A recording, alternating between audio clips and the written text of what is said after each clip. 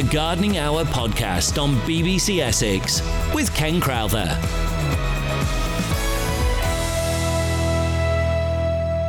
Hello, I'm Ken Crowther and this is the BBC Essex Gardening Hour podcast.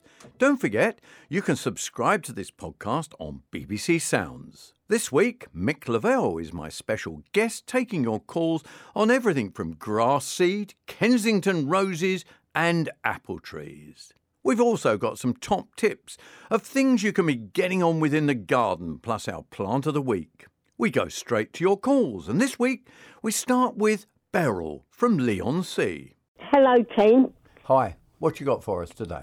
Ken, our front lawn was badly burnt this year. Yeah. And we're going to grass seed it. Okay. Well, what is the preparation before you grass seed it?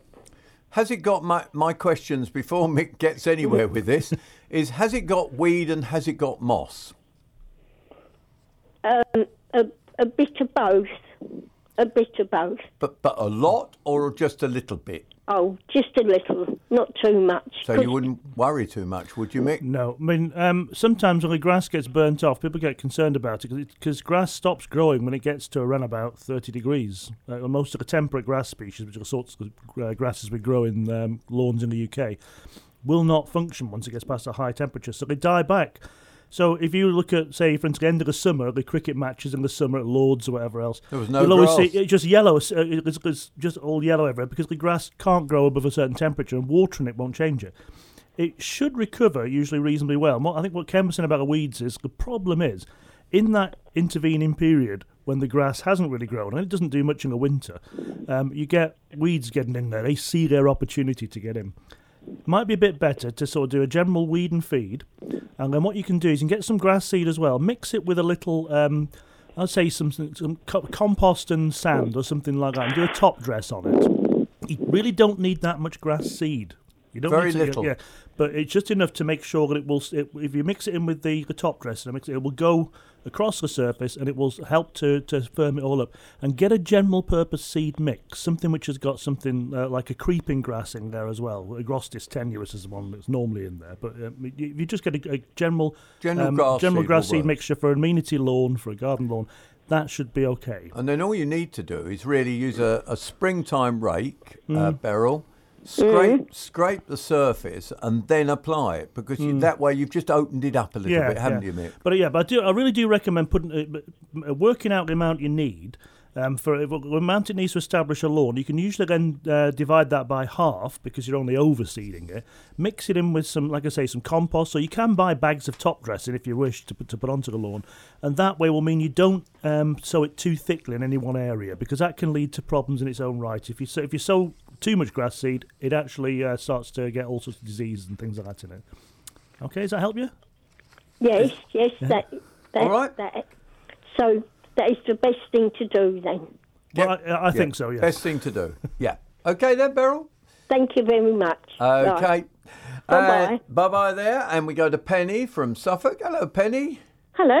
What are you talking about today? Right, I've got two roses, an Albertine, four altogether, an Albertine, two Kensington, hopefully they're climbers, and I've got an archway, and I've got a passion flower, but the passion flower has taken over that arch, and I wondered if I could separate them all now and do it at this time of year. Well, the passion flower you can cut back down to the ground if you want, and it will come back from the base. I mean, Lovely. At one time that was just the way you grew passion flowers because it was just too cold in Britain to grow them. I think we've had some advances in terms of the variety. Yes, they're not the really varieties varieties, but the hardier they were. They've been made much selections. hardier, yeah. So and also it's milder in the winter. You know, we get a couple of days of cold weather. So, that's winter. I mean, at one time it used to be months and months of cold. So what we're finding now is that passion flowers are staying green on the top through most years. Even last year they were. And so I think that what you need to do really is to cut that back down to the ground and then control it as is needed. You can always trim bits off it, but it won't flower until a bit later in the season if you cut it right back to the ground. Sure. But then you can keep it where you want it. Sure, thank you. So are these roses mixed up with the passion flower? Oh yes, they're all either side. I mean, it's just one, and there's a clematis as well, but I don't know the name of that one. I've just gone a bit mad. Right, is the clematis an early flower or a late flower? Do you know? I don't know on this one because I even forgot I even had it there until it came out, and it was a lovely summer last year. So are you going to prune your roses as well? Oh yes, I'm going to have to do everything. I haven't done anything to that archway. Well, again, with the roses, you want to look for newish stems. Sure. And cut out some of that old growth to encourage some of the new stems. Yes. Be quite harsh. You can. I mean, Albertine particularly is a good grower, isn't it? Very vigorous. I don't know Kensington. I have to be honest. I don't know whether it's vigorous or not. It's fairly new. It was bought from Austin's or whatever in Norfolk or wherever he is. Yeah. So prune the roses. Yep. Mick said do the passion flower, and if in doubt with the clematis, just cut all that top scrubby growth off it. Yeah. And chances are that will flower as well. If you cut a clematis back hard, if it's a large flowered, early flowering one, they generally come back really well from that. If it's like a Montana type, it won't recover as quickly this year. That's the smaller flower, vigorous one. But they will. But next year it will have pretty much recovered. No, I don't think it's Montana. I think it's quite a delicate one. Yeah. Be a bit careful with it then. Yeah. The only thing we can say, if in the time the show's on, if you were able to send a picture of it in, we could look at it. If you've got a picture of it from last year, we could have a look at it and we can maybe tell you what it is. Although there's loads of different clematis. You can send it by email, or you can send it at ken.crowther@bbc.co.uk. Oh, easy. Yep. Okay. All right, we'll have a look and see what we can come up with for you. Lovely. But I should sort of stray them out a bit. I mean, or splay them out a bit, these roses, because they're all sort of bunched together, aren't they? And that's particularly use the new growth, because the new growth is softer, and you should better bend that and curve it so that it then produces more flower. This time of the year it might snap if you try and do it too much, but if you, in the autumn, about September, you can bend these stems around really easy, just where you want them, and then take out all of the previous growth. So you've got to do a bit of planning. Pruning's all about planning. It's not just about reacting. Exactly. Okay. Lovely. How do you keep grey squirrels off everything? If I knew the answer to that, I would be sunning myself in my villa somewhere, having made millions. Thank you very much. Thank you, Penny. Good to hear people from across the eastern region. But don't forget that this programme is on the Sounds app. That's the BBC Sounds app. And you have to look under Ken Crowther because it's not under gardening yet. Well, I know we've got at least one person listening in Blackpool today. So. Well, there you go, you see. Let's go to Colin now. Colin's in Harwich, just up the road. What can we do for you, Colin? Oh, hi, Ken. Hi, Mick. Nice to speak to you again. Isn't everything going crazy? I've got broad beans and peas just starting to flower. Yeah, it's crackers at the moment, isn't it? Well, I hope they make it through and give us a nice crop, nice and early. Ken, the reason I phoned, I have brought myself my long-awaited retirement present of a 10 by 12 greenhouse, and I've yet to put it together. Now, I'm of a quandary what to do with the flooring of it, whether to cement it over and go for tubs and things, or whether to use soil, just the ordinary garden soil, to grow me tomatoes and cucumbers. And this will be interesting. What would Mick do? I wouldn't use concrete on the basis that if you decide you want to move your greenhouse, you've got a concrete slab there. I would do path down the middle. I'd put maybe some geotextile down or something like that, where I wanted a hard surface and a bit of maybe a little bit of hardcore and some sand. Put some slabs down on it, and you can always then put some geotextile down over the soil. Would you grow in the soil each side? I would be tempted to, but it would depend, because you can leave the option there, so you can always put down a geotextile on top of that. If you want to grow containers, I would say a geotextile, you get the woving stuff, and the trade name is something called Mypex, because you can get it from garden centres. Landscape membrane. Yeah, so there's always there'll be several options for you. I think what I'd do is use the soil, maybe this year, enjoy the use of the soil, improve it, obviously, because it's going to be garden soil, and then if you found that really didn't work for you, then Mick says, then you can put your membrane across it and put grow bags, tubs, etc., can't you? Yeah, I mean, it's always better. Don't close doors in the garden if you can help Which you it. would with concrete. Yeah, and you got to remember, you've got to if you're going to put concrete down, you've really got to put some reinforcing mesh down into it and a proper sub base under there, or else it's in dangerous sort of subsiding and cracking and being not a good base on it. And then when you come to get rid of that, that's a devil's own job because you've got this great big slab of reinforced concrete there, So I say great big slab. I mean, it's only say it's an 8x14. Did you say your house? But I mean, that's still a lot of concrete if you had to move that. So I would tend, and just the sort of the involved process of trying to get the concrete down there. I mean, if anything, you could put a couple of spots of concrete foundations on the corners where your corner pieces are going to go, just to make sure that stays steady. But I mean, other than that, yeah. I wouldn't really worry. Does that help you, Colin? Yes. The only thing I was worried about is, I mean, I can use the soil and change it each year with fresh soil from somewhere else in the garden. But I was a little worried if I used the soil, whether I would have problems with pests and bugs and diseases and things like that. Because I don't think any more than you would if you were using a compost. I was just going to say exactly that. The only thing you might get is a build-up. If you're growing tomatoes in the same soil every year, for instance, you might get a build-up of things which would easily and readily attack tomato roots, same as if you don't rotate any crop. The way to get across that is to use grow bags or something like that. But I mean, really, when it comes down to it, most things fly into your greenhouse or are brought in on something which you put in. You buy something and it's got a pest on it, or someone gives you something more like it, and you take the pest into the glass house that way. So the flying pests are by far the bigger problem. Can you, Colin, keep in touch and let us know how you get on with your greenhouse when it's erected and what you're going to grow in it, okay? Thank you very much, Ken. That was very useful. Plant of the week this week is not so much a plant. Well, yes, it is a plant, but it's a beautiful plant, flowering everywhere at this time of the year from a corm. Yes, crocus here, there and everywhere. Well, where'd they come from? Well, I'll tell you what, the Roman emperor first found them, and they were next first seen in 1560 in the Netherlands, which was said to have been through the Romans. By 1620, there were new garden varieties in a sort of creamy colour and bronze. They're a tubular-shaped flower, and today many are white, maroon, soft shades of maroon, lilac colour, and they have a grass-like leaf. They have 3 stamens in the flower. The first ones to flower are Crocus tomentosa, and they are a delicate sort of flower, softer, smaller. And then, of course, the large Dutch varieties come in a bit later on. When do they start flowering? Well, they start flowering from February and can go through till end of April. They really are very attractive indeed. They like sunny, dry, well-drained positions. They need to be planted about 3 to 4 centimetres deep. They don't like heavy soil. And if you plant them in heavy soil, add some grit.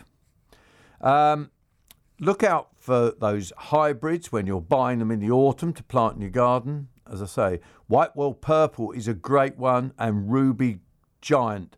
And these two actually are very good because they actually seed prolifically. So if they're seeding prolifically, that means that they will spread across your garden. How do you put them in the garden? Well, if you want them in the lawn, you peel back the turf. You then spread them in with a bit of compost, possibly, and then cover the turf back over. Best planted in the autumn, but you can buy them at this time of the year in the green. And plant them in lawns, pots, beds, anywhere you can get crocus, because it brightens up the spring. So come on, get out there, buy a few in pots this year, and then go to your garden centre in September next year and buy loads more bulbs and get them in your garden. Red onion sets, is it too late to set? Can they be still set in the garden? Yeah, red onion, it's the perfect time to set. It used to be Red Brunswick, but I think there might be improvements on Red Brunswick now, I think. There's several, what you've got with most vegetable varieties, you've got those sort of sterling old favourites. So like with tomatoes, onions, things like so, you can always get things like Sturron and Ailsa Craig and all these other real old favourite ones. And then you've got a whole host of new varieties and F1s and things like that, which will last maybe about 5 to 8 years before you never ever see them again in the catalogue. And so we do get some sort of new varieties which are worth trying, but I would always say try an old-fashioned favourite that you know you can grow, and try something else against it, because if it doesn't work with one, you can just bin that and get something else next year. But the answer is yes, you can put them in there. Absolutely. And I would give a tip on this one. You've got a tip on that one, yeah. When I haven't got allotment at the moment. When I had an allotment, birds used to always come nip out the onion sets, and so I started setting them off in module trays, little small trays. Like just get the root growing and then pop them in. And then you put them in, and that just gave enough purchase for them to stay in the ground, because the birds actually don't seem to want to eat them. It's not like they're eating the onions, but for some reason they just chuck them about, So if you got vandal sparrows on your allotment, that's my tip. But start them off in module trays. They are. It's as simple as that. Start them off in module trays. Hope that helps you, Pauline. And I'm going to just nip back to an email, and we talked about email just now, didn't we? And we've got one here from Roger Hardington. Now, Roger Hardington, he's saying here, just a reminder, that phone number 0800 111 4041, line free at the moment. 4 to 5 years ago, rescued a hibiscus plant from a neighbour. Now, they're not the easiest plants, are they? No. In a 12-inch diameter, 11-inch deep pot. First couple of years remained quite dormant, but since then each summer it has performed well. Lovely large blooms. No idea what it is. It's basically been in the same soil all the time with no disturbance. I stand it in a tray, keep it constantly wet, and it seems to drink well and feed a bit of Tomerite. At the end of the season, I overwinter it in my cool greenhouse. This time of the year, I cut back last year's growth. When spring has sprung, I remove it, place it in its favourite position, which is relatively sheltered position in full sun. Should I put it in a larger pot with new compost, and if so, what type? Would it prefer to be in a pot, or would it be okay to plant directly into the flower bed? Now, obviously, it's a bit difficult to judge, because we've got to do here is got to know exactly what we're talking about, isn't it? Really, because Roger is then saying, he's talking also about an apple. Now, I'm trying to see which, because the problem is if it's a not known variety, we won't know whether it's hardy or not hardy. Now, he's been treating it, hasn't he, as a non-hardy at the moment, hasn't he? Yeah, he's bringing it into cold glass houses then. So, it's not really something which is going to be one of the sort of tropical hibiscus, say, for instance. No. That said, some hibiscus, like Hibiscus serraceus, is actually very, very hardy and can be grown outside all the time. There are some other relatively hardy ones, but it's a sliding scale. And so... and there's also a few other things which look a lot like hibiscus, which are no longer classed as hibiscus. So I think this one is better treated as half hardy, as he has been doing. Yeah, unless you can find out what it is. But as to the pot, really the question has to be, because he's moving that pot. Now, I would sort of think about this from a purely common sense point of view, because if I've got a plant which I'm going to keep for the duration, none of us get younger as the years go by. Pots don't get lighter as you get older. So I would suggest really not potting it on necessarily, unless it really is pot bound, really desperately getting the roots out the bottom. And you'd see the roots coming out the bottom anyway, wouldn't you? But what you could do is scrape off the compost at the surface and get some compost and maybe mix in a slow release fertiliser. A temperature release won't be ideal. The resin coated fertilisers are great because you get up to 9 months worth of fertiliser out of them, which is when the plant needs it. So I would maybe just scrape off some of the top and top dress it if it really isn't struggling in the pot. If it's looking like it's struggling, you can always put it into just a slightly bigger one. But the problem with repotting, in the end, you have to hire a crane to move the thing.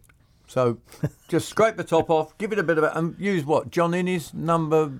I'll tend to say use a John Innes, but a John Innes number 3. But like I say, you can always put a little bit of extra, like I say, one of the resin-coated fertilisers, a couple of brands available. You could sometimes buy them about £5, a little pot of them. It's the sort of thing you put in your hanging baskets, and I would recommend putting something like that in there.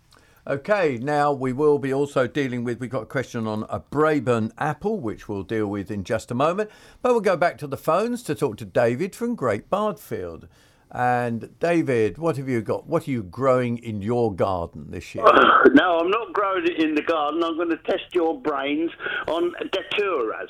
Yep, what about daturas? Well, last year I had one and it grew to about 8 foot high. Right. Which made me impossible to get it in the greenhouse because, they're very soft.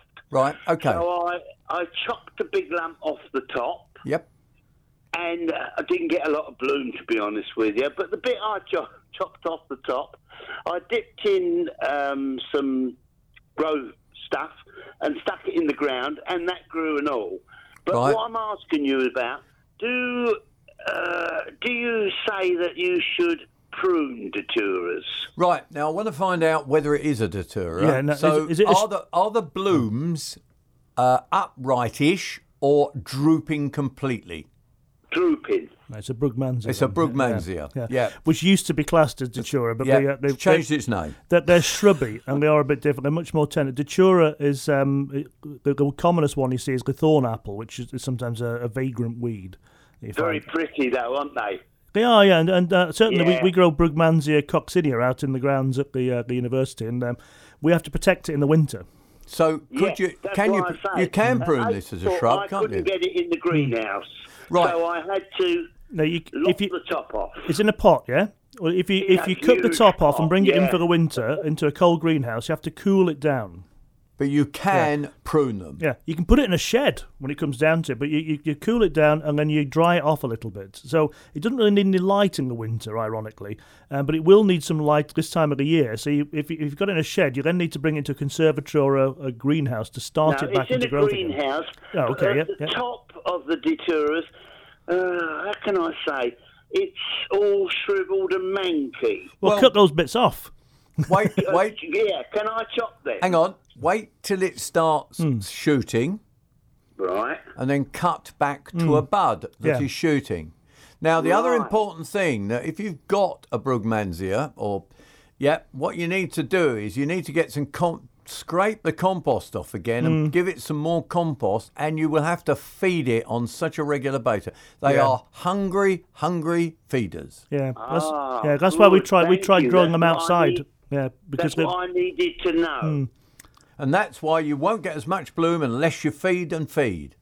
Quite honestly, you Okay, could feed them just every like week. Yeah. tomato fertiliser or Yes, manure ideal. or Oh, what? no, not minute. First, at the beginning of the year, put in, if you're top dressing it, I don't know if you heard what I said before about the email, put some resin coated fertiliser, some that in there, or slow release fertiliser to give it a bit of a boost. And then for the first few weeks, just some like a houseplant food. You know, there's quite a few of them, also usually with names that claim something that will happen to the plant, but just a general purpose plant food. And then once you start to get flower buds appearing, which won't be till around about June most years, then you can start with the tomato feed, because that's got a lot of potassium in there, and that will really encourage a lot more flower bud to be produced. Okay, thanks for your help, because it was quite expensive to buy and it got quite leggy. You know what I mean? When it gets Yeah. to 8 foot in the air. No, They'll get prune bigger. it. They'll get bigger than that if They they're get happy. bigger and bigger. So keep it pruned, keep it fed, and you'll have a lovely display indeed. So there. That's David from Great Barfield, who gave us a call on 0800 111 4041. You're listening to the Gardening Phone-In here on BBC Essex with Mick Lavelle from Writtle University College and Ken Crowther. Well, he's just Ken Crowther, isn't he? He talks gardening all his life, I think. Let's go. Are you hearing things, Mick? Anyway, he's having a bit of trouble I'm with having his a bit of headset. technical issues here. There's technical issues with his headset at the moment, we'll move on to John in Brentwood. And John in Brentwood, we're going to talk about a couple of things, aren't we, John? Yes, please. Morning, Ken and Mick. Morning. First off, hibiscus.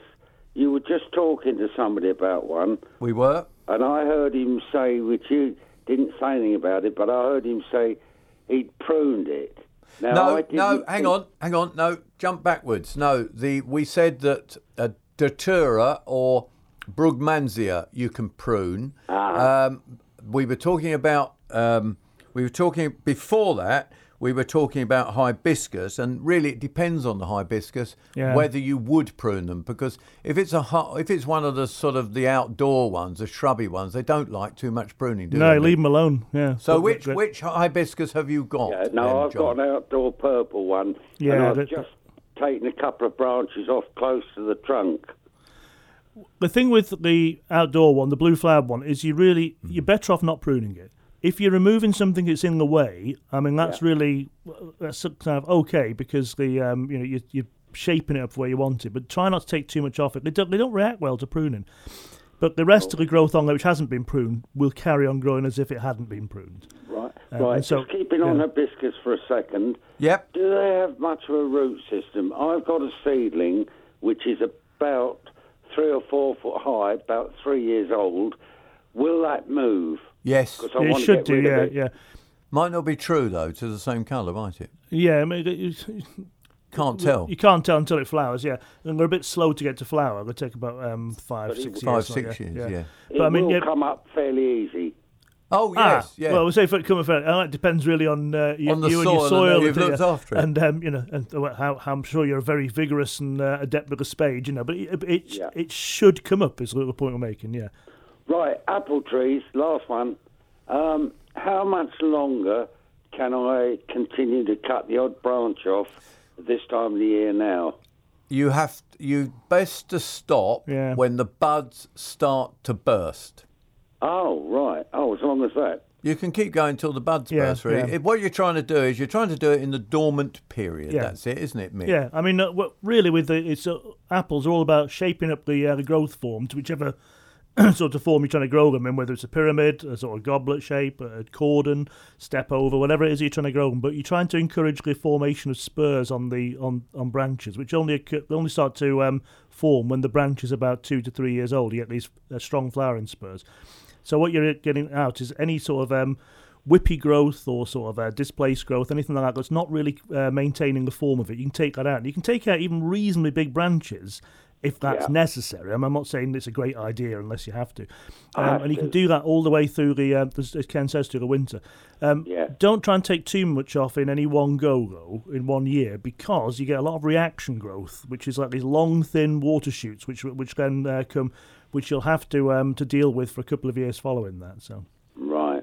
Okay. Thank you very much. Not a problem. That's a pleasure. And we now go to... Oh, hang on. I'm going to pop this one in, actually, because we got a Red Robin question here. But before that, I'm going to just pop in a text. Text is on 81333. Start with Essex. Can I use Growmore on lawns? And that's David from up in Ipswich in Suffolk. Yes, you can. But it's not the best. It can burn, can't it, if you're not careful with it. Like I said, I first came across this. I'd never really used it on a lawn. When I was a student up in Yorkshire, as a Lancashire man, I took the unthinkable and went to Yorkshire to go to do my qualifications. And there's a guy, a farmer locally, who did his garden. My now wife did his garden for him. And one day he said, the lawn's looking good, isn't it? I said, yes, I put Growmore on it, he said. Put Growmore. A lot of people do, because it's cheaper. It's really cheap, and of course, typical Yorkshire farmer, he wasn't going to waste any money to get for maximum value out of it. So he was using the Growmore that he used on the farm? Probably, yeah. Yes, of course he bought a sack of it, yeah. Now, the thing is, you've got to spread it nice and thinly, no stripes or anything like that. You've got to spread it really evenly. Get a broom. It doesn't have to be a besom broom. You don't have to go out and buy it. You just get a stiff broom and brush it all in to make sure it's in there and water it. And make sure it stays watered for a week or two afterwards if it doesn't rain. Because that's what Ken said. It can burn them. Otherwise. Yeah. And it really will. It sits on the stem and it will burn it. Yeah. So you might want to make sure it's well watered into the soil. But yes, you can. It's perfectly feasible to. I mean, no doubt anyone listening from any of the large lawn care products specialists will be slapping their heads saying, God, I'll be in trouble. Fancy saying that. I'm getting letters at work, yeah. So, but yeah, you can do. But it's not. What I would say is formulations which are specifically tailored for lawns are just that. They're specifically tailored for lawns. So I mean, if you can use it, but you've got to work hard using it. Back to your gardening questions in a moment, but right now on the BBC Essex Gardening Hour podcast, we've got some top tips on things you could be getting on with in the garden this week. Mick, what's your first tip? Well, this time of the year it seems funny to be thinking about roses, because, of course, roses are a sort of delight of many gardeners in the summer. But it's an ideal time for thinking about roses. If you've got them already and you want them to look at the best, beginning of March is one of the best times of the year to prune them. That's the time, I agree with you there. Yeah, so and prune them back hard now. You can prune them back much harder than if you're a seasoned February pruner. We have to leave them a bit longer. You get better and stronger flowers because of it. And if you want roses, but you haven't got them, especially if you're on a clay soil, March or beginning of March is the perfect time to plant them. And you can still buy them bare root, can't you? Yeah, in I mean, packets I at think this so. time of year? I would always tend to go for bare root if you can. Either if you go for the packets, or if you actually just go straight to a supplier or something like that. To one of the suppliers. There are suppliers in Essex that will supply these There for are you. several. And just get them into the ground. But like I said, clay soil is often seems unpromising, but it's perfect for roses. Do you add a bit of compost in the soil that you put back? I mean, I don't just dump compost round them. It's mix it in with the clay, isn't it? My tip really is it's if you haven't been out with a spade and the manure already, dig and manure or compost the whole of the bed that you're going to plant them into.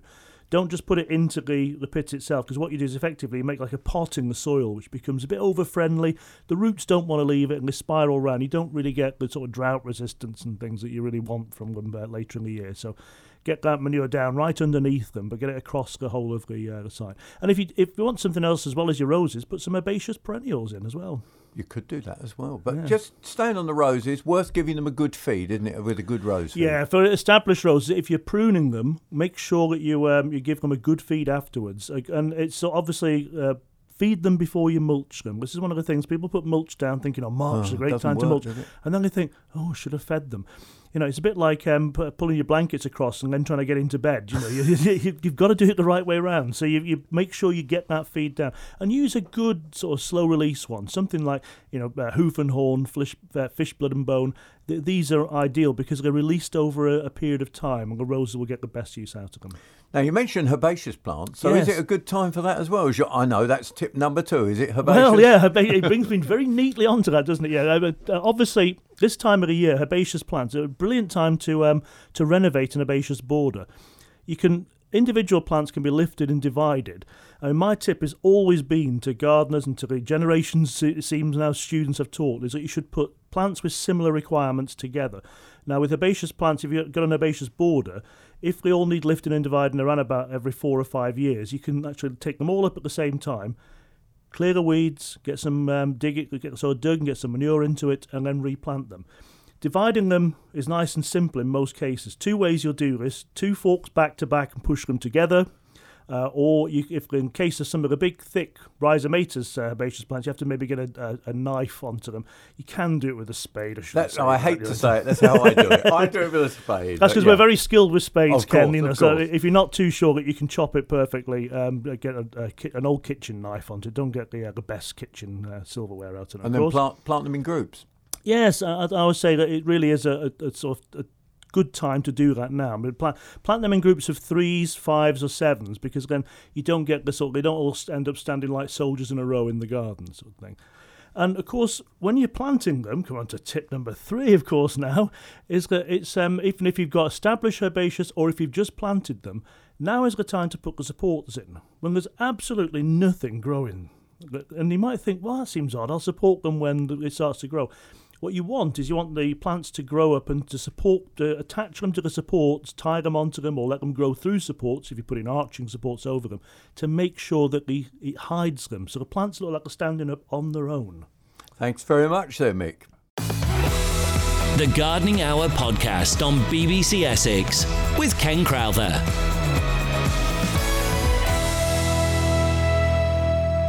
Now we go back to the phones on 0800 111 40 41. We talked to Jenny from Eastwood about your red robin, Photinia red robin, yes? Good morning, Ken and Mick. Morning. Yes, I've got a red robin in the front garden. It's about 6 foot high, been in there for quite a few years. It's looking rather sad. It's got some new shoots coming. On one side of it, the leaves are fairly green and don't look too bad. The other side of it, they're looking a little bit greeny yellow colour. I know it's probably not a good time to cut it now because of the new growth, but I don't really know what to do with it, whether to sort of get rid of it or try and nurse it. You can back to cut it health. now, but I mean, the thing is, you really need to get out there and do it now.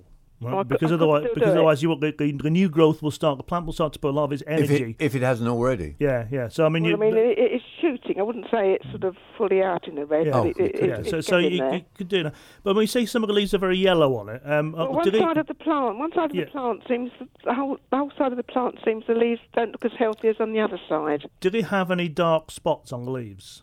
Well, some because you do get this sort of rusty thing on red robins. There's you? a Vitinia leaf spot. Leaf spot, which can normally it's all over them, but I mean that No, could it be. seems like one half seems to look more poorly than the other, you know. But I mean, should I be feeding it now? Because I did last year to feed it with this liquid seaweed stuff.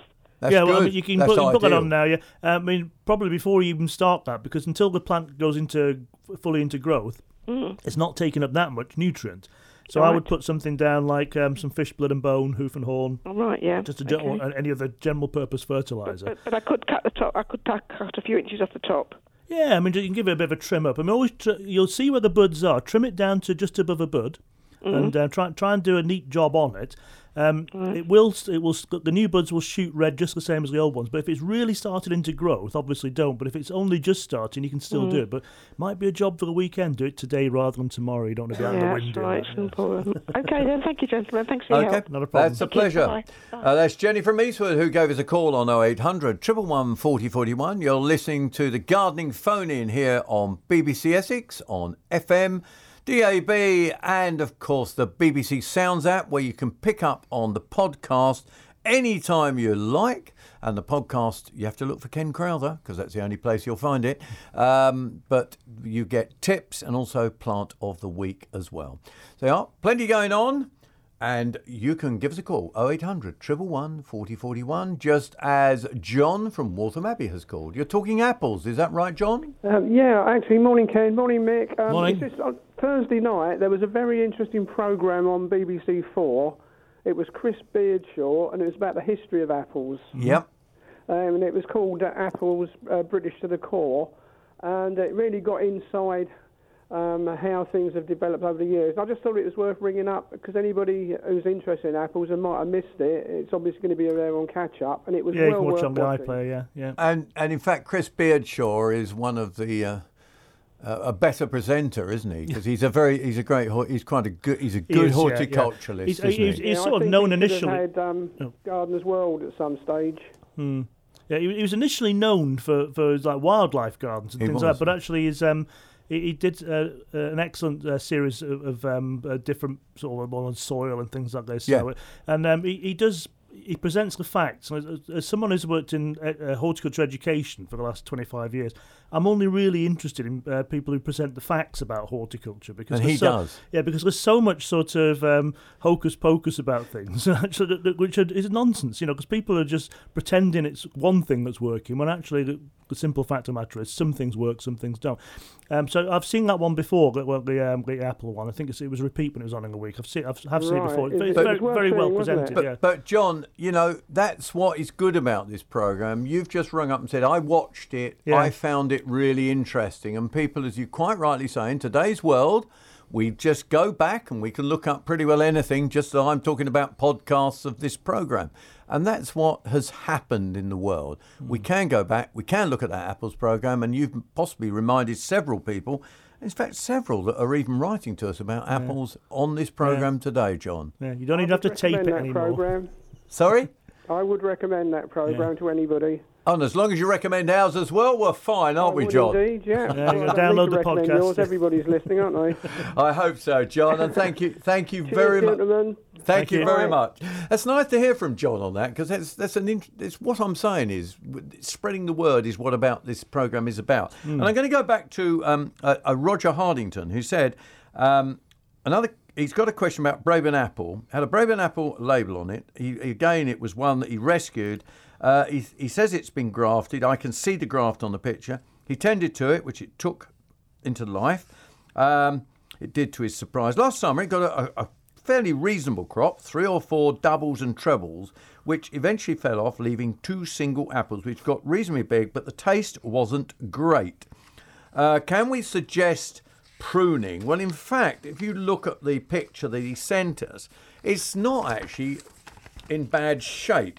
It's got branches all the way up, so you either decide that you're going to grow it as a bush, which you could, because it's about 5 foot high, isn't it, the tree at the moment? Well, but possibly even 6. Even 6. There's a close board fence behind. That's probably. You either grow it as a bush, or you take the bottom branches off and grow it as a top fruit tree. Yeah. Would you I don't know, and I can't remember whether Braeburn is a tip bearer or a spur bearer. Now that's the only difference. Yeah. So would you thin it out, or would you take the bottom off? What would you do, Mick? Because I'd be inclined to leave the side branches. Yeah, generally speaking, I don't think there's any problem with most of the side branches. It look like a couple of them, looking at the picture it sent us, thin and wispy. It's that, and also a couple of them are growing into each other and crossing. I mean, the trick with any fruit tree is to try and make sure if you look down from the top looking down, it should be like the spokes of a wheel. They shouldn't be crossing over each other. So cut those out. Yeah, so anything which is going back into the main framework, get rid of those. And just would you cut them back by a third or a quarter, or would you leave well alone, do you think? At the age of this tree, I'd be tempted leave it alone. I wouldn't really do too much with it at the moment. No. What about the top? Would you reduce the top to keep it in its shape? Depends how you're going to pick the things. I mean, my tip is if you're going to pick them by reaching up, put your hand up as high as you can reach. Don't want to be any higher than that. I would be inclined. There's about 3 branches at the top, aren't there? Yeah. I would be inclined to 3 or 4 or 5 branches at the top. I would reduce some of those by about a third. Yeah. And I hope that helps you, because that should give you a chance of getting a reasonable Braeburn apple. Now, I'm going to stay on apples before I go to Scott, who's given us a call, 0800 111 4041, because there's another one here. It said it's from Shelley in Ashington, and she says she's got 2 apple trees. 2 apples were rotten, but I don't know how old the apple trees are. I pruned them down lightly. Is there anything I can do to prevent them from going rotten again? I think she's talking about she's got 2 apple trees, but the fruits went rotten. It sounds like brown rot to me, doesn't it? Possibly, to you? Yeah, I would have thought so. Yeah, there's the main thing with brown rot. Yeah, you just got to sort of try and keep the hygiene around the tree. But even then, it's just one of those. But things, that's all you can do. Yeah. So Shelley, the important thing is that you shouldn't have any leaf on the ground from that tree now at all. It should have all been removed. Any rotten apples, and as they rot on the tree, you remove them straight away and get rid of them off site, because the spores will stay in the ground and they will come back onto the tree. Yeah, it's cleanliness. There's nothing else, is it? It's hygiene's the only thing you can do. And people say, "What can I spray on it?" You say, "Well, what pesticide would you spray on your salad just before you ate it?" Right? If you're going to eat it, don't start spraying things on it. You just got to try. And if you there isn't anything, there's nothing available. Exactly. And if you're having trouble with that variety, maybe try and get another one. Yeah. There's nothing wrong with planting another tree close by. That's Shelley from Ashington. Thank you very much for your call there. And we'll go to Scott from Colchester. Hello, Scott. We're talking acers. Is that right? Yes. First of all, I would actually like to say that I actually put my grass seed down in November. And did it take all right? It went dormant. Yep. And it came back in January, and now it's starting to look really nice. Yeah, I mean, I have done that before now, yes. It's. I mean, grass is... I've never done it before. I just got fed up with looking at the mud and just thought, right, I'll chuck it down. Good for you. But it's actually coming through now, so, I'm happy with that. I've just got to finish off the rest of it. But anyway, what can we do with your acer then? What I've got is, what it is I bought an acer. It was in memory of my little sister and my pet Labrador that passed away. Then I moved, but I wanted to take the acer with me. So I pulled it up. I didn't break no roots. I put it in a bag. I put new soil in it, and I moved it, and I planted it into a friend's garden until obviously we got settled and sorted the garden out. Okay. It actually hasn't taken for about 2.5 years. This year I've gone round and it started to get buds on it. Yep. The question I want to ask you is, can I move it? Oh, you're cruel. So what bit about the fact that the tree sulked for 2 years after you moved it last time? Do you think it's going to sort of appreciate it more? Why do you want... First question, I suppose, before we make any judgment on this, why do you want to move it? Because it's not in my garden. Obviously, it's in a friend's garden, but I put it there temporary so it didn't get... Oh, sorry, I see. Yeah, right. Yeah, sorry, I missed that bit, yeah. If you were careful... Now I want to bring it back home, if you can understand what I'm saying. No, I'm sorry, I probably missed the point about it. I've done like a memorial garden, and obviously that is what I want as my feature. The thing is, it's getting a bit late for moving them now, but it's not too late. Coming into bud, aren't they? It's not too late, but it's like Ken says, it's coming into bud. And you think, that's really telling you something. It's saying, I'm about to grow. And what it needs is roots. What I would recommend you do, if you can wait till the autumn, next winter. I've waited nearly 3 years, so but if you, I'm going to say, if your friends are amenable to this, go around there this time of the year and dig a trench around it, just a bit wider than the crown of the tree, and put a load of nice friable compost, good quality compost. You could even buy some compost if you want to, or if you've got a compost heap, mix it in with the soil, put it back into there, and dig that down to about a spade's depth around it. Because that means, and like I say, the root ball, when you lift it then, will have a lot of fibrous root around the outside, and that's what's really important for it to re-establish. Okay? That's great. So, I mean, that's what I would recommend you do. Do some preparation now. Because I think last time it sounds like, and I'm not making any judgment, it sounds like you had to sort of move it in haste, which was probably because I did put it up quite fast. I did put it up. So I mean, the thing is, the white roots that were on it did come away, but obviously I was just looking at the main roots that were coming from so it sounds like the plant, the base, Yeah, the plant for the last 2 years has been going, so now that it's started to recover, be nice to it, make a plan to move it. And I know it is sort of saying, you're not going to have it for this year, but you can always tend the rest of the memorial garden and then put that in, because it'd be a shame if you sort of central piecing that was just killed off by inappropriate by being too eager. Yeah. Does that help you then? The other thing is can I take a cutting from an acacia? Obviously, if I don't want to move it, they're happy enough to honestly, is there a way to move it or just take a cutting? No, they don't really take from cuttings. They don't take from cuttings. You can graft them, but that's a skill in its own right. You have to have the right rootstock to graft them onto and things like that. Yeah, definitely. Yeah. No, I'll do that. I'll do the trench. Thank you very much. We'll be back to your calls, texts, emails shortly, but let's take a final look at the top tips Mick has for us this week. Well, this time of the year, of course, we start to become conscious of the fact that our plants are coming along, and of course, things want to eat them. Slugs have been the menace up until now, but March and warming weather, especially we've had a couple of weeks of where it's been reasonably mild. They'll be out and about. Slugs aren't really the biggest issue now. It's the snails. Snails are by far the more damaging of the two, and a lot of people sort of think, all snails have gone in my garden. They hibernate. Slugs don't. Slugs stay active all the time, but snails, they just get curled up in that little shell and they hibernate for the winter. And so it's really have to be out on your watch for them. Enthusiasts might go out with a torch in the garden at night trying to seek them all out. Not me. But try traps and things like that. You can use baits. There are some baits which are much more environmentally friendly than the old slug pellets, but there's all sorts of traps and barriers and things you can try. They are going to be a nuisance every year that you're involved in gardening, every season. They are a problem, especially problematic on new emerging growth. So anything you've planted, so if you put in hardy annuals, sweet peas, herbaceous perennials, even some of the vegetables in the garden, make sure that you give some protection. So they are. Look out for your snails, and what else are we going to do at well, this time? Well, because we mentioned vegetables. This time of the year, it's, of course, you see in the garden centres all these nice enticing little bags of things like shallots and onion sets, and also potatoes. If you haven't already got those out on the shed roof in the egg box or whatever to try and make sure you chit them, you can chit the potatoes now. It's probably about time for chitting second earlies now. What I said, you should have really chitted the early ones, and you can get them out reasonably early down here. Always, I would say, if you've got an allotment, grow earlies and don't bother with the mid-seasons and lates, really. Earlies are the ones that taste nice, aren't they? They taste nice, but also, by the time you get your mid-seasons and lates, there's loads of them in the shops at a price which everyone can afford. So you sort of think about it. You might as well grow some more enticing things for that middle of the summer period. But certainly a good time to get potatoes out.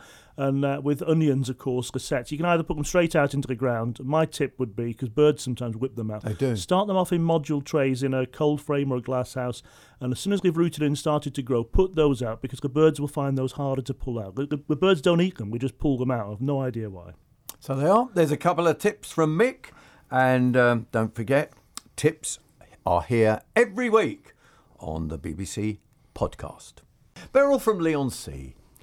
She has called to say, is Aftercut good for my lawn? Now, Aftercut, I believe, is one of the many products that you can feed your lawn with. Indeed, other products are available. And I'm sure other products are just as good as Aftercut. Personally, I've not used it. No. You haven't? No. I haven't used it. I haven't got a lawn, though. You haven't got a lawn, so you haven't used it. So the answer is it's as good as many other. We don't personally know. But I tell you what, Beryl, you use it and let us know. And we can then tell everybody that you thought it was good. We're going to go back to the phones now, and we're going to talk to, I can't quite, you won't believe this, but I can't read the screen. Is it Ron from Bishop's Hall? Yes. Hello, Ron. That's right, yeah. Hello there. What weeds are you trying to get rid of? It's called knapweed. Knapweed, is it in your lawn? Is it in the grass? It's in the grass, yeah. Yeah. It's like a blue thistle-like flower that comes up, yeah. and then when it dies, it goes very hard. Yeah, quite pretty when it flowers, but we won't go into that. No. You're trying to get rid of it. Well, yeah. I mean, if it's in a lawn you're not cutting very often, that's where you'll tend to find it. If your regular mowing of a lawn usually deals with things, as knapweed likes to go a bit taller. It's like one of the sort of, it's a bit like it's like a perennial cornflower, really. So it should deal with it, but I think as Ken was going to say, I think you're going to have to use a selective weed killer. See that you buy a lawn weed killer. You can buy ready to use, which will be your best. And then because they've got you can see the weed quite easily. You would then just go around and just spray that weed. I think, you see, lawns are growing, weeds are growing. I reckon you could use it now. Yeah, certainly March is about the earliest you'd really want to put it down. All right, Ron? Yeah, okay, lovely. But use a liquid. I'm terrible because I get into trouble. We were just saying over that last suggestion on what do you feed your lawn with. A feed and weed is not the best way of getting rid of a specific weed. You are better with a lawn weed killer that you actually treat that weed with. But see, it's a lawn weed killer. All right then, Ron? Okay. Yeah, lovely. Thanks very much. That's a pleasure. And we go to Malcolm in Great Bellow. Hello, Malcolm. Hello. Hi, what can we do for you, Malcolm, today? Right. A north-facing fence. Yep. I want something to just climb up a trellis. I've tried what they call north-facing roses. I've tried north-facing clematis, bought from a local, reputable garden centre. Mm-hmm. Neither of them work. Well, I've grown. I've grown. Rose and moved it on a west-facing fence. It grew fine. I've grown successfully on north-facing clematis. Wisley cream. Yeah, was Clematis cerosa. Cerosa which is actually a winter flowering one. The winter flowering. Sorry? Clematis. Wisley cream. Wisley cream. Yeah, speckles. They're all cerosa type. Yeah. If you put speckles down, they'll know. They'll know what that is, because cerosa is a bit difficult to. So call it speckles. That will definitely grow on north-facing. You could put Hydrangea petioloris. Yeah. Hold on. Hydrangea. Actually, that's now called Hydrangea Anamala. Yeah, I still call it. Its name. It's changed its name again, but most people. Can you spell that? Hydrangea. So call it climbing hydrangea. Yeah, but climbing hydrangea. Anomala, Anomala, Anomala. And I bet you most of the labels it's still saying petiolaris. Probably. Call it climbing hydrangea. Another holding one would be Garry elliptica. That would work. Yeah, that's a wall shrub rather than a climber. Yeah, but you could do that. You could use that. I want it like flat climbing. Yeah. There's also the honeysuckle. It's changed its name as well. The Lonicera acuminata, which used to be Lonicera henryi. But henryi would work quite well. Yeah, but that's an evergreen one, and it's it flowers. It has flowers which are not great flowers, in fairness, but the berries are really quite decorative on it. How about that? I'm happy with that. I've got Wisley, speckles, Hydrangea, Anamara, and the last one, Carasamine glypta.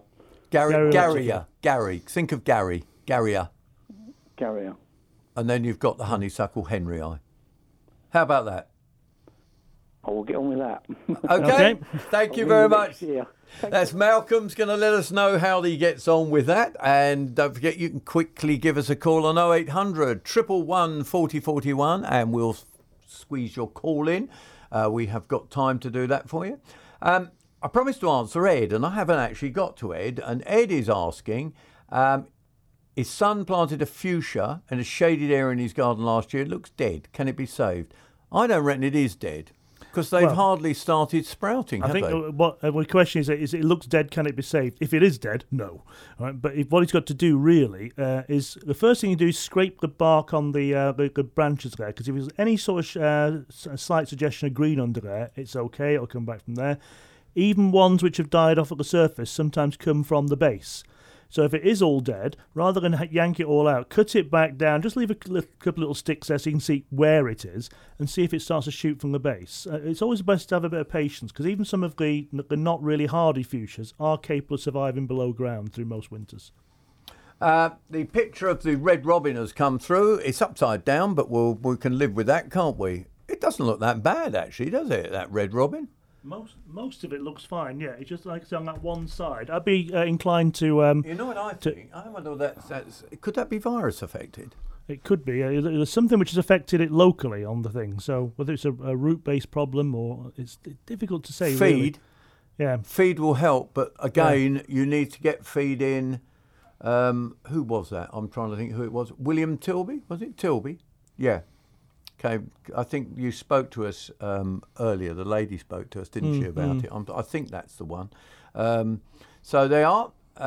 Needs a good feed, doesn't it? Red robin, when compared to the one next door, what feed would you recommend? I'd use something like a seaweed base, which is like a bit of a sort of cure, isn't it? Yeah, the thing with seaweed-based foods as well, if you've actually got some liquid seaweed food, you can actually dilute it to about a quarter of the recommended strength for applying it to the soil, and you can spray it over the leaves when it's growing. You do that 2 or 3 times a year. It really helps, doesn't it? It's amazing. Foliar feed will work, but you need to do it 2 or 3 times. It's a bit of a cumulative effect. OK, we've got one here. All my box bushes suffered from blight last year, patches of dead foliage everywhere.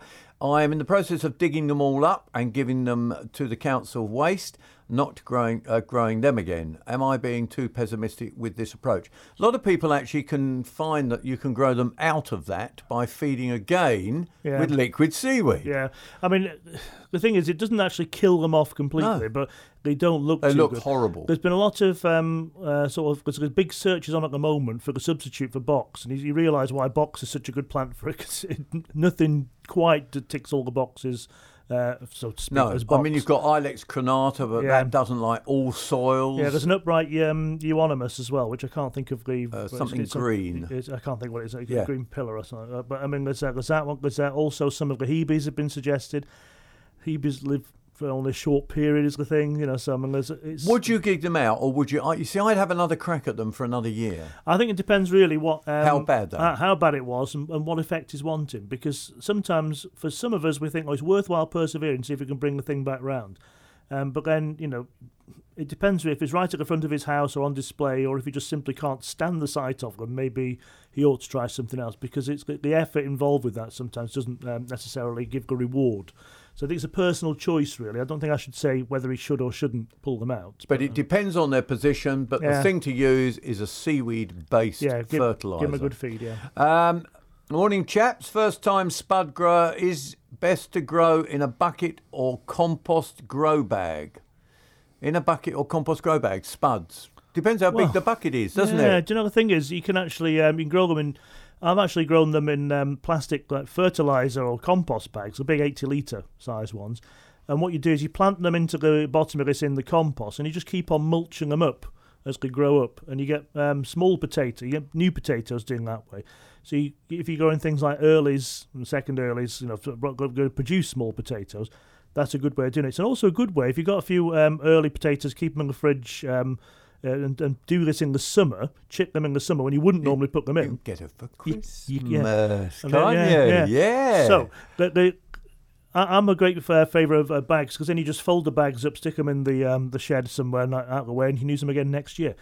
Buckets and things like that will work. You can grow things in containers, but one thing is always worth saying about potatoes in containers or in bags or anything like that, the potatoes tend to be smaller, and the plants usually go over more quickly than they would outside. They won't produce the big potatoes, so it's no good for things like main crops, things like that, in my view anyway. In your view. But grow them in anything. Talking of grow more, does it keep potency over a few years? I've got a large tub of it and only use a small amount each year. If you keep it dry... As long as it's in a tub, those sealed tubs, no problem at all, is it? Yeah, because...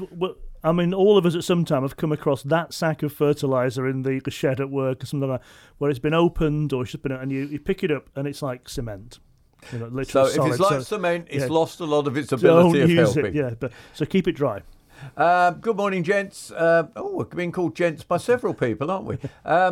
Coleus caninus, cat deterrent plant, has suffered in the frost. Oh, it's that cat off or something they called it, didn't they? I can't remember. Pea off. Yeah, that's its name. Its common name was pea off, wasn't it? Yeah. Is it an annual plant? Thanks, Sue. I think it's a half hardy. Yeah, I think a lot of plants which are actually we regard as annuals are actually in the native range, or the ancestors of the cultivars we grow. Perennials, but an awful lot of our bedding plants are perennials, but we only grow them as annuals because they just won't withstand the whole year-round cycle outside. So really wait and see. Yeah. Don't know is the answer. Like I said, I don't know how hard without looking that one up. No. And because we answer all the questions off the top of our heads here, we don't look it up. No. Anne from West Mersey, how can we help you down in West Mersey, Anne? Oh, hello. I've got you got the radio on in the background. Yes, I can hear as well. Sorry. Anne. That's better now. Yeah. That's it. Hang on. I'm here now. Right. I'm a bit late. I've got a large Catinus, which we're planning to prune. I noticed that one of the bigger branches is actually split on the main stem, and I'm wondering whether we need to cut that off or we can bandage it up. Well, no, don't try and do any surgery like that. It won't work. I mean, the thing with Catinus, you can cut them back to a coppice, to a stump, and they will grow back from it. It'll take about 2 or 3 years before we get to a reasonable size. If you've got something where you've got a major structural problem, like a big split branch, which if you cut it out, it will then look disproportionate. Sometimes it's as well to just think, right, we'll cut it all back. I'm going to say to a stump. I mean, you keep some shortish branches, but you can cut them back so that it will then grow up in a better framework. You'll get a lot of regrowth in the first year, which you have to thin out a bit the following winter and the winter after that. Yeah. But by the third year, you'll have quite a handsome shrub again. It will grow reasonably quickly compared to putting a new Catinus in. So you can cut it down fairly, the rest of it, because it's quite big, fairly severely, you're saying? Yes, you can do, yes. It's a possibility, yeah. It's a possibility. Well, I'd like to thank you very much for joining us, Mick. We'll catch up with you fairly soon. Thanks very much for listening to the BBC Essex Gardening Hour podcast. If you missed any of the answers to the questions we gave, you can download this programme and take it with you on the BBC Sounds app. Don't forget, if you have a gardening question for us, why not give us a call on 0800 111 4041 and be part of the programme. Every Saturday morning on BBC Essex from 11.